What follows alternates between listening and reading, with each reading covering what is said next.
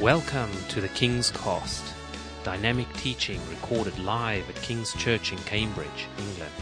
We hope you are blessed and challenged by listening to the ministry today. And now, here's the broadcast.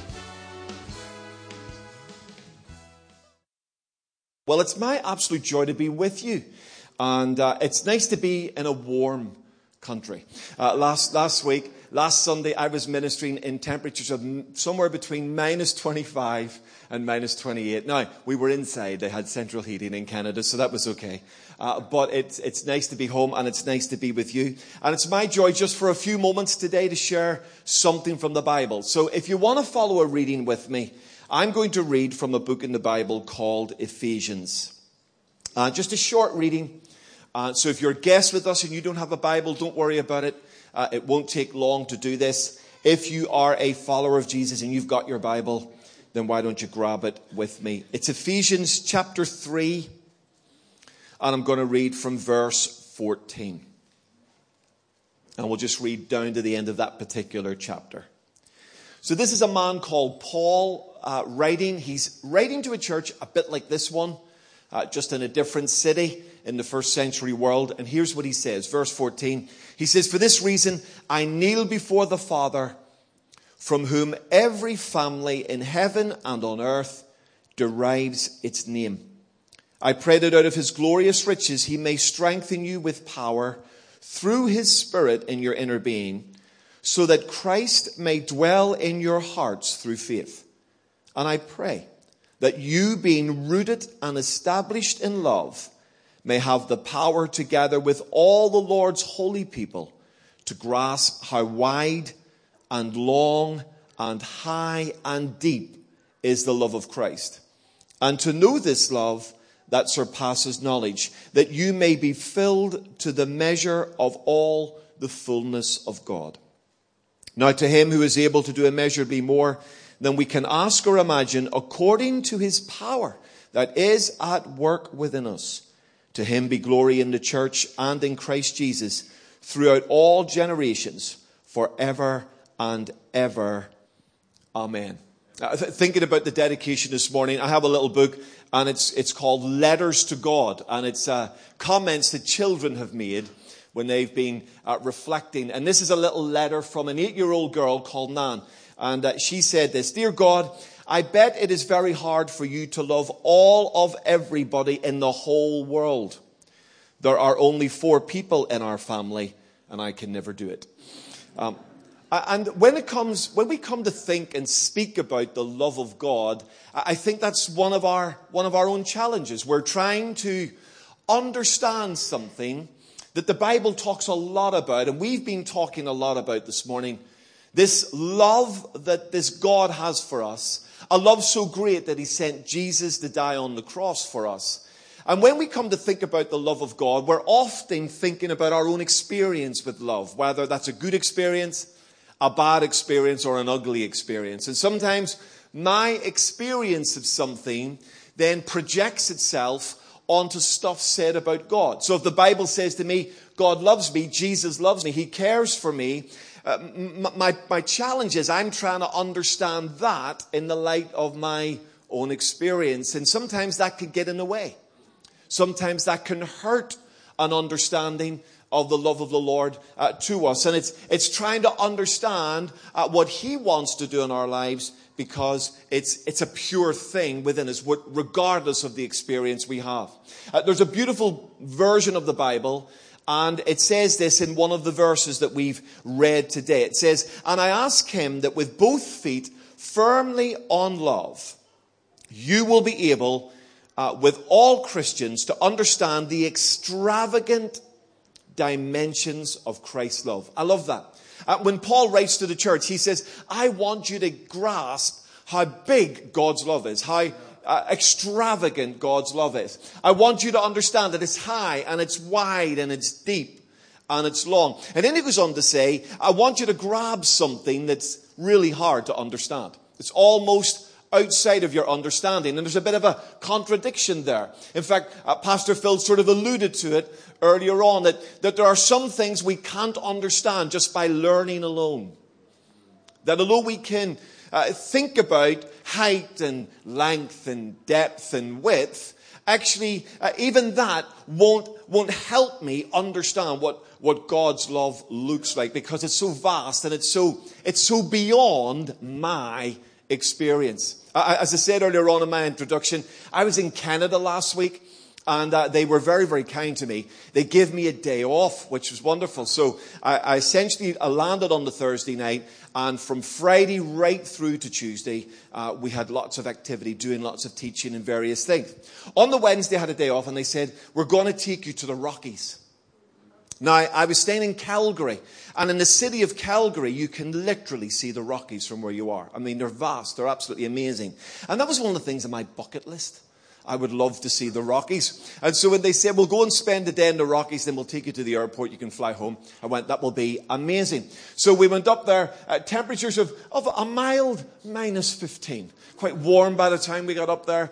Didn't have my thermals on, managed to just, cope with my coat and my scarf. And one of the places my host took me to was Lake Minnewanka. That's a real name. You can Google that later on. Lake Minnewanka. And Lake Minnewanka is the largest lake in the Rockies. And it is 21 kilometers long. That's about 13 to 14 miles in real money. 13 to 14 miles long, and about 400 to 500 foot deep. Okay, so it's pretty vast. And we stood on Lake Minnewanka. Now, it wasn't because suddenly the Spirit of the Lord came on me and I managed to learn to walk on water for a few moments. It was because the whole of that lake was completely frozen. 21 kilometers long, 14 miles approximately long, 500 foot deep, and the whole of the lake frozen to about 1.5 feet thick. You could drive a car onto the lake. Isn't that amazing, right? Now, when me and you think of frozen lakes, we're thinking about the local pond in the park, and the ducks sort of can't get onto the ice. That's our sort of limit to this. Try and get your head into that. For people, maybe your background is a much warmer climate and you've never seen anything like this. It's unimaginable. I was standing on a lake in temperatures colder than my freezer. My peas at home were warmer than I was. Are you with me? Now, I'm trying to describe this to my mother, my 83-year-old mother from Belfast, who's never seen anything like this. And I said, Mother, I stood on a lake. And I sent her some pictures, so she's got a bit of a help with that. I said, Mother, I stood on a lake, a frozen lake. And she went, oh, that's lovely, son. No, Mother, you don't understand. It was vast. She said, well, how big was it? I said, well, it's like 14 miles long, 500 foot deep. And it's a 1.5 feet thick with ice. She said, oh, I said, Mommy, let me help you. That's like for where you live in Northern Ireland, driving to Belfast, that whole drive. She lives in a place called Bangor, driving the whole way to Belfast on a frozen lake. And she went, oh. So how was your day, son? Are you okay? Is everything all right? She just wasn't getting it. Now, here's the thing. I could flip open Google. I could Wikipedia Lake Minnewanka. And I could show my mom all the dimensions of that thing. But she's never going to get it. But I've stood on it. I felt like an ant. A cold ant. On that lake. It was absolutely breathtaking. I mean, mountains all around you, and you're standing on a lake that is completely and absolutely solid. It's like walking on solid ground. Now, up to that point, I know that happens, but I've never experienced it. So my friends from other parts of the world said, John, it's cold here. And I go, yeah, okay. But when you experience it, when you step on the lake, suddenly you get it. Suddenly, it looks different. I think that's a little bit of the challenge with some of the stuff we've been talking about today. And maybe if you're a guest with us, you're going, what are these people going on about? Well, the challenge is that actually some of these people in this room have stepped onto a lake. metaphorically speaking. It's changed our lives. We've stepped into the love of God that up to that point seemed like just dimensions on Google. Just like facts on Wikipedia. Stuff that you just learn. Oh yeah, that's cool. But when you step into it and you step onto it, you go, wow. Wow, this thing's amazing. This thing's awesome. This thing is life transforming. And that's sort of what happened to me. By putting my faith in Jesus Christ, it opened up a world that I was allowed to step into. And suddenly I'm inside that world now, and it looks completely different to what it looked like when I was outside that world. Outside the world, it looked a bit weird. Outside the world, I don't understand minus 15. I don't understand 14 miles of ice. Suddenly I'm in it, I'm on it, and I go, wow, I get it. I get it. I now when someone talks to me about ice lakes, I go, got it. Why? Because I stepped into it. And that's part of the challenge here with Paul saying, he said, I want you to get these dimensions, but there's nothing in your brain. There's nothing in your world that's going to help you get this. There's no page on Google going to help you with this. He says, you've got to step into that. You've got to have the courage and the faith to step into the love of God and let that love transform you. And that's what this church is about. That's what this dedication is about. Jeremiah hasn't become a Christian this morning, but our hope and our prayer is that somehow we have invited the Lord into his life, and that somewhere along his journey, he'll go from knowing the dimensions of the frozen lake to standing on it. He'll know something about, oh yeah, the love of God. Yeah, I've heard about that in Sunday school. I've heard about that in children's church. I've heard about that in Cairns. To suddenly go, wow, I see it. I get it for myself. And the gateway into that love is simply opening up our hearts by faith and saying, Lord, we want to see this love. We want to experience this love. And maybe you've come from a background where you've no religious background at all. Maybe you've come from a very religious background. It really makes no difference, because there's nothing in your world that will help you with this. Whatever your background, whatever your journey, we've got to come to the Lord and say, Lord, open my heart so that I can see what's impossible to see. Open my mind so that I can start to grasp something that nothing in my brain or experience can help me with. A love so amazing. A love so vast. A love so awesome. A love so big and wide and deep and long that actually, even in our best moments as humans, we're just scratching the surface of this thing. And that's our message. And that's our hope. And so although this thing is so vast that we can't get a grip on it, there are little clues in the Bible that help us start to make a journey toward. I'm going to introduce you to 3 little clues that'll maybe just help each one of us step onto the ice. Is that all right? Yeah. Without driving the Lake Minnie Wonka analogy too far. So here we go. It's just I'm still pumped with it. That's why I'm sharing it. I'll just go for this. Here's the first idea I want you to get really quickly. This vast love, this humongous love of God is unconditional. An amazing idea, this. And unconditional means exactly what it says on the tin. It's without condition. I was on a missions trip to Colombia, and I had an amazing time, fantastic time. I remember going to a particular ministry area, and there was a sign in Spanish on the wall. And I was getting some of it. And working out. I couldn't quite work out fully what the sign said. And so I said to the lady that was there, I said, what does your sign mean in English? And she said this. It means this: God loves good children.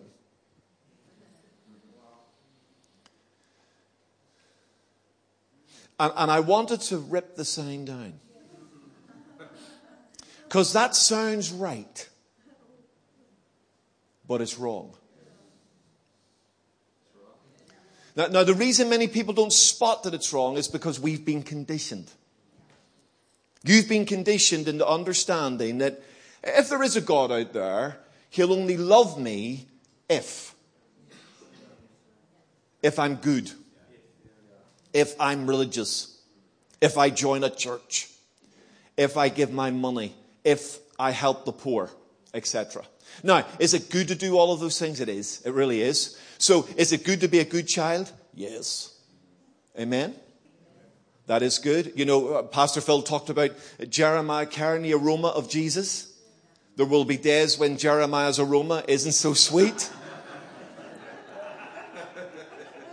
This gorgeous angelic child will smell in ways you didn't think a human was possible to smell. But he's still their son. Smelly. But still their son. Naughty. But still their son. Some days he'll be like an angel. And other days he'll not. I have 3 children, 25, 22, 17. I would do anything for my children. I love my kids. I would give them my vital organs if I had them. And every now and again, I wanted to kill every one of them. Is that okay? Is that too honest? I'm just saying. Now, I didn't kill any of them. But there were a few moments a week when I wanted to do that. Are you with me? Now, here's the problem as a dad, right? So I'm trying to get my head into God's love. If I think of love conditionally, my children are in trouble.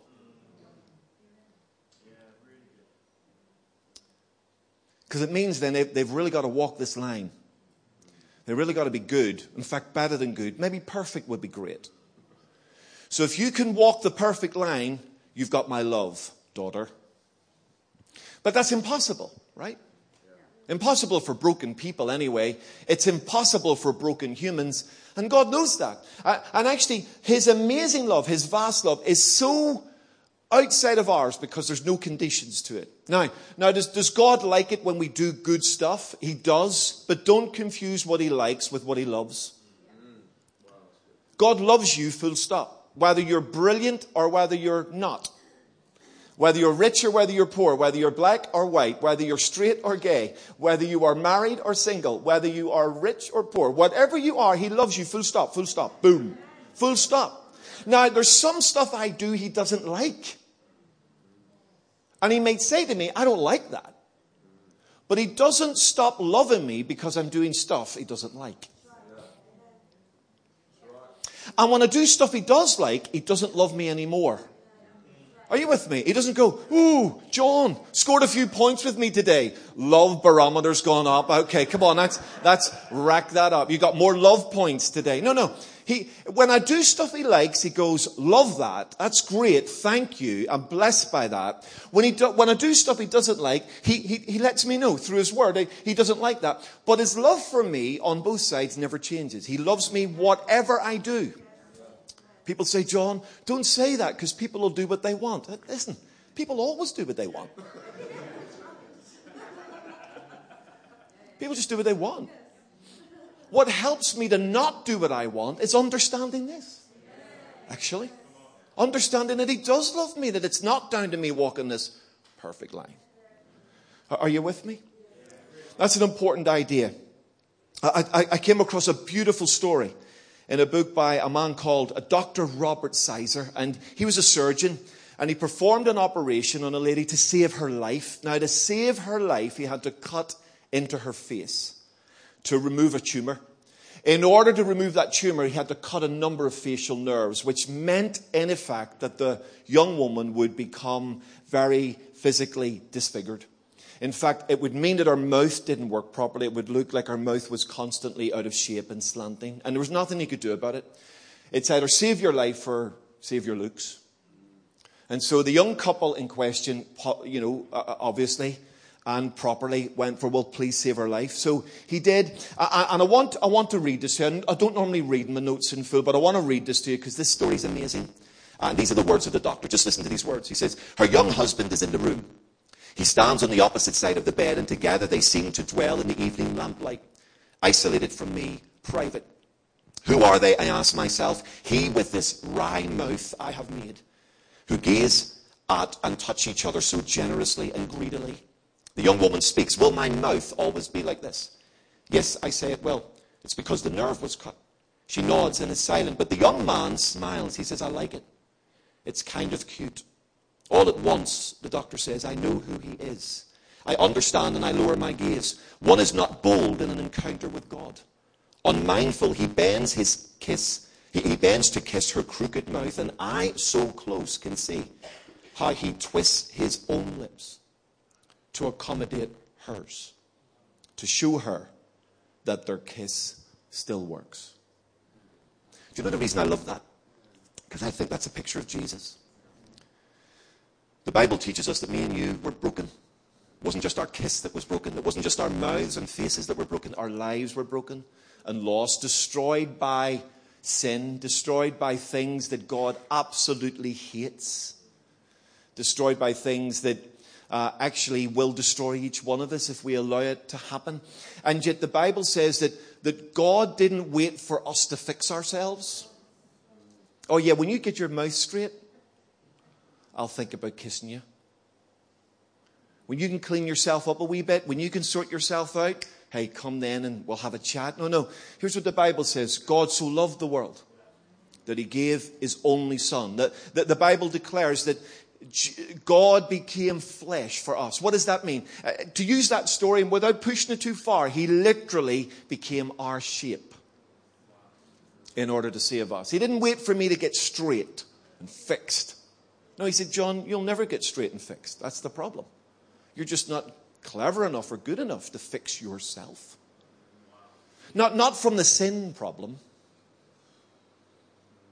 There are problems that humans can fix. This problem we can't. That's part of our problem. We think we can and we can't. The only person who can fix the sin problem is the Lord Jesus Christ. And he came and, forgive me, he contorted himself into my shape and showed me that God's love still works. Before I loved him, he loved me. His love is unconditional. That'll make your head hurt a little bit, because as humans, we always attach conditions, if we're honest. But God doesn't. Wow, that's like stepping onto the lake, right? My goodness, is there a God really in heaven who loves me without condition? The Bible says there is. His extravagant dimensions of his love. Here's the second thing about his love really quickly. It's unchanging. It's unchanging. I looked at gorgeous Jeremiah, and he managed well, didn't he? He just wasn't quite sure if he was going to handle the spotlight, but he did it really well, and he settled down, and he went with the flow, and just so blessed. And I look at and it reminded me of the dedication services of my own 3 children. And now, as I say, 25, 22, 17, I couldn't pick up any of them now. They're all grown up and lovely. But, do you know, when you look at that child, of course, in a day like today, we're looking at a hopeful future.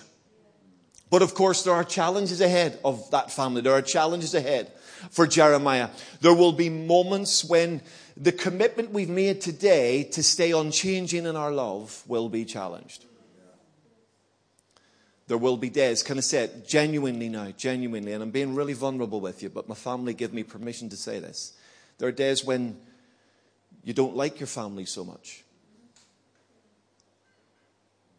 Obviously only mine, that happens too. All right, so it must be a northern thing or something, or a Celtic thing.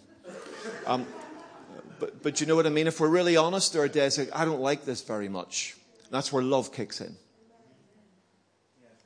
If I went on what I liked, I wouldn't be here. Do you understand? If I liked on what I liked, there'd be a lot of people in my world wouldn't be in it.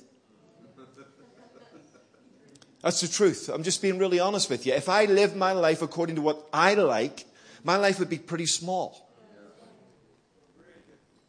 But actually what I've had to learn to do as a man, as a dad, as a husband, as a pastor, as a teacher of the Bible, is I've had to follow God's lead on this love. I've got to move beyond what I like and move into love. And love, this is where our heads hurt. Love doesn't change. Wow. Our people change. Husbands change, wives change, kids change, parents change. Governments change. Maybe. Brexit, no Brexit, who knows? Who knows what's going to happen?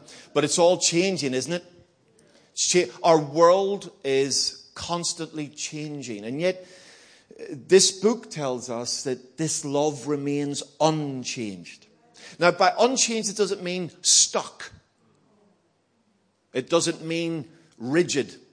It doesn't mean like lost in time, unchanging. It means this love is so perfect, this love is so amazing that it doesn't need to change, nor will it change. It will remain constant, even if I turn around and say to God, I'm out. Stuff you. I don't want to be part of this anymore. Do you know the amazing thing is? His love doesn't change towards me. Now, I've changed. I've walked away. I've backed off. I'm doing my thing. But his love for me remains the same. Does that make sense? A man, in the days before digital cameras and iPhones and smartphones where we do all our pictures on there, a man walked into a photography studio with a framed picture that he desperately wanted to have duplicated. It was a picture of him and his fiancée. And so he went to the photography shop. They took it out of the frame in order to get it duplicated. And the photographer noticed that there was a message on the back of the picture. And the message went like this: My dearest Tom, I love you with all of my heart. I love you more and more each day. I love you forever and ever. I am yours for all eternity, Diane. P.S. If we ever break up, I want this picture back.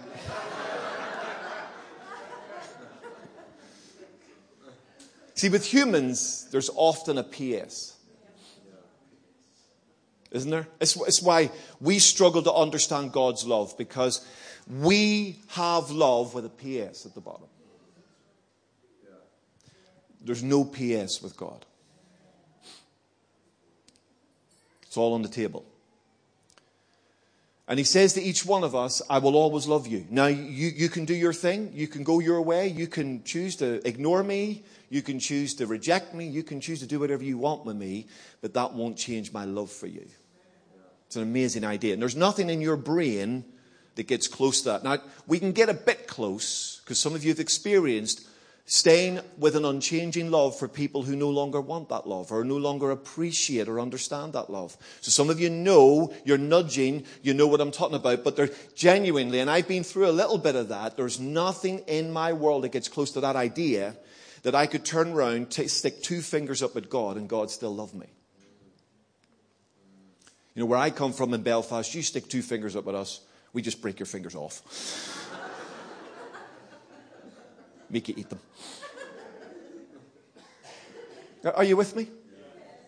See, humans struggle with this. It's like, wow, Lake Minnewanka. And we go, John, that's amazing. But you're sitting there going, well, unless you've ever stood on that lake, you just go, I don't get any of that. But when you step into this love, suddenly you're realizing this love is vast, amazing, and awesome. His love is not only unconditional, it is unchanging. Here's the last little idea, and then I'm going to bring it to a close. You'll be glad to hear. Last little idea is his love is unlimited. The extravagant dimensions of his love. So high. We used to sing in Sunday school a little song in Belfast. The love of Jesus is so wonderful. So high you can't get over it. So low you can't get under it. So wide you can't get round it. Oh, wonderful love. So simple, so profound, so amazing, and so true that is. His love is unlimited. No limit. Even Lake Minnewanka has a limit. Comes to an end eventually. If me and my friend had have got on the ice and stayed on the ice and kept walking, we would have eventually come to the end of that magnificent lake and had an amazing experience. In fact, he's an ultra runner. Why? He's an ultra runner in his spare time. And he has run the rim of that lake for fun. Fun and run. What is that? Okay, well, there we are. But he has run that now. So he's literally run around the extremities of that lake and experienced something of its amazing dimensions. But even magnificent Lake Minnewanka comes to an end. God's love. Unlimited. Now, there's nothing in your brain that's going to help you with that. Me and you, we're running out of options now. The wildest, most imaginative, creative person in this room is now running out of brain power on that issue. Because we can't understand unlimited. Yeah. We love going to the cinema. And my son has an unlimited Cineworld card. And I keep saying to him, but it is limited. It's not an unlimited card. It's unlimited. It's limited. It says you can go to the restaurant and get 25% off. That's a limit right there. If it's unlimited, we get the food free. Are you with me?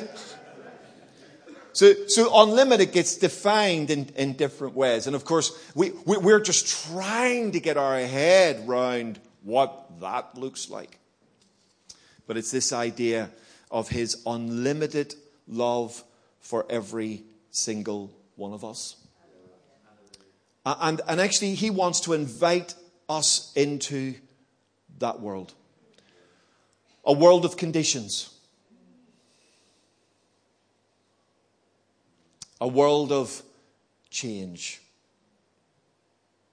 A world of limit. A world where some people in this room have heard people say to you, I love you, but there's been conditions attached. I love you, but actually now I've changed my mind. Found something else. I love you, but somehow we've run out of steam on the journey. And that's why it's hard for us, because we read a passage like the one I've just read, and it's like high and deep and long and wide. And my experience can take me sort of towards the lake. But there's nothing in my experience that helps me with those numbers. That's where I need faith. That's where I need to believe. That's where I need to be prepared to sort of disengage my human limit, my human logic, my human brain, and step into something that's bigger than my brain. Now, that love will help my brain.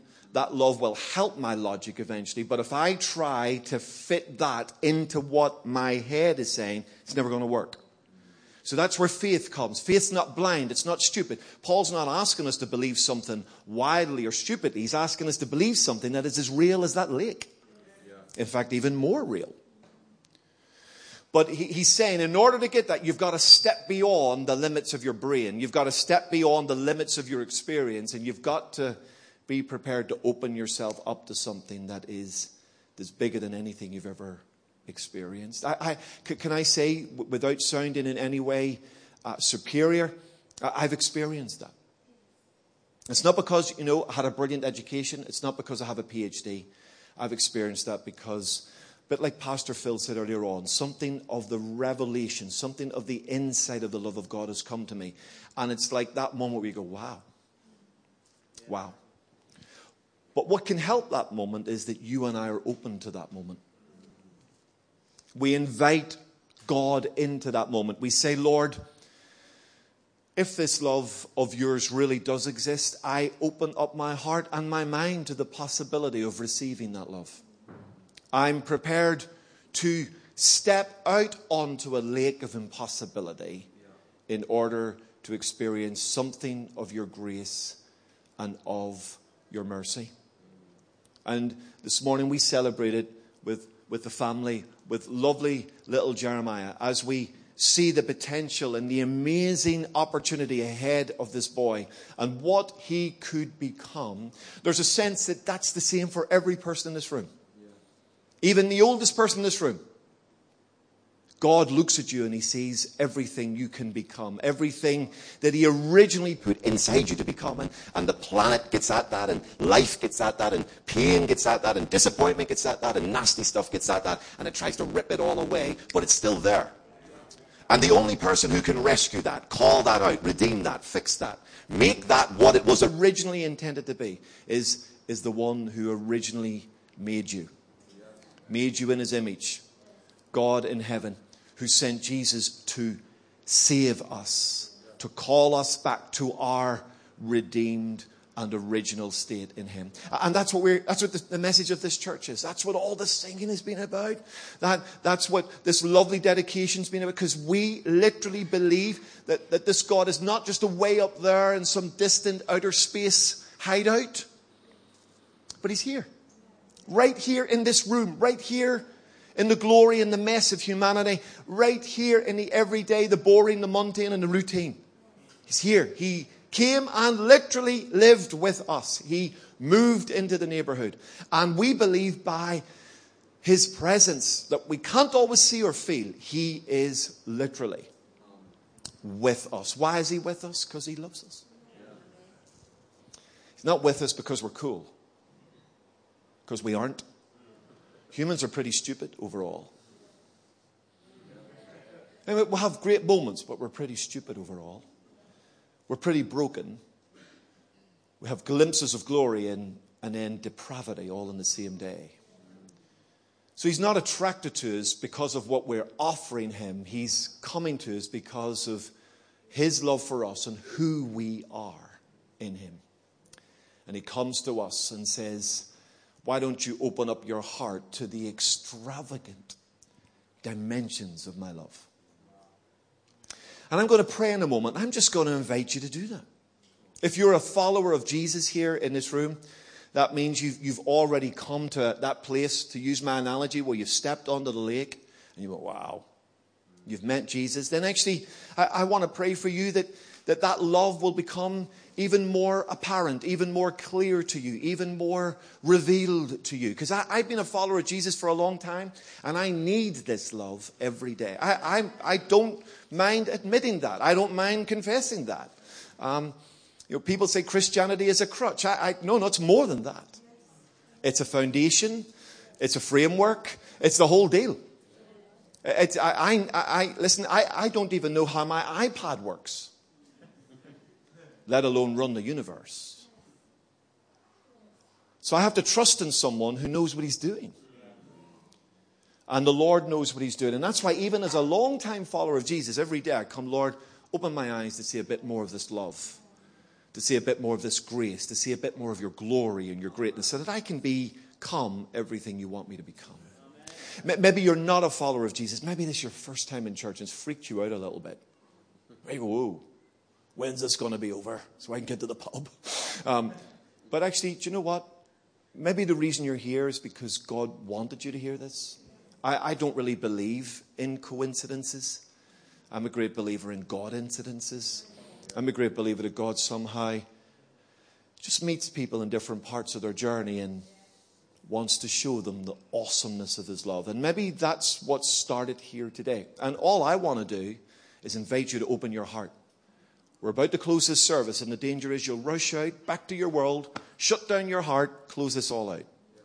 But actually, this could be a moment where in faith you go, hey, I'd like to step onto that lake. I have no idea what that looks like.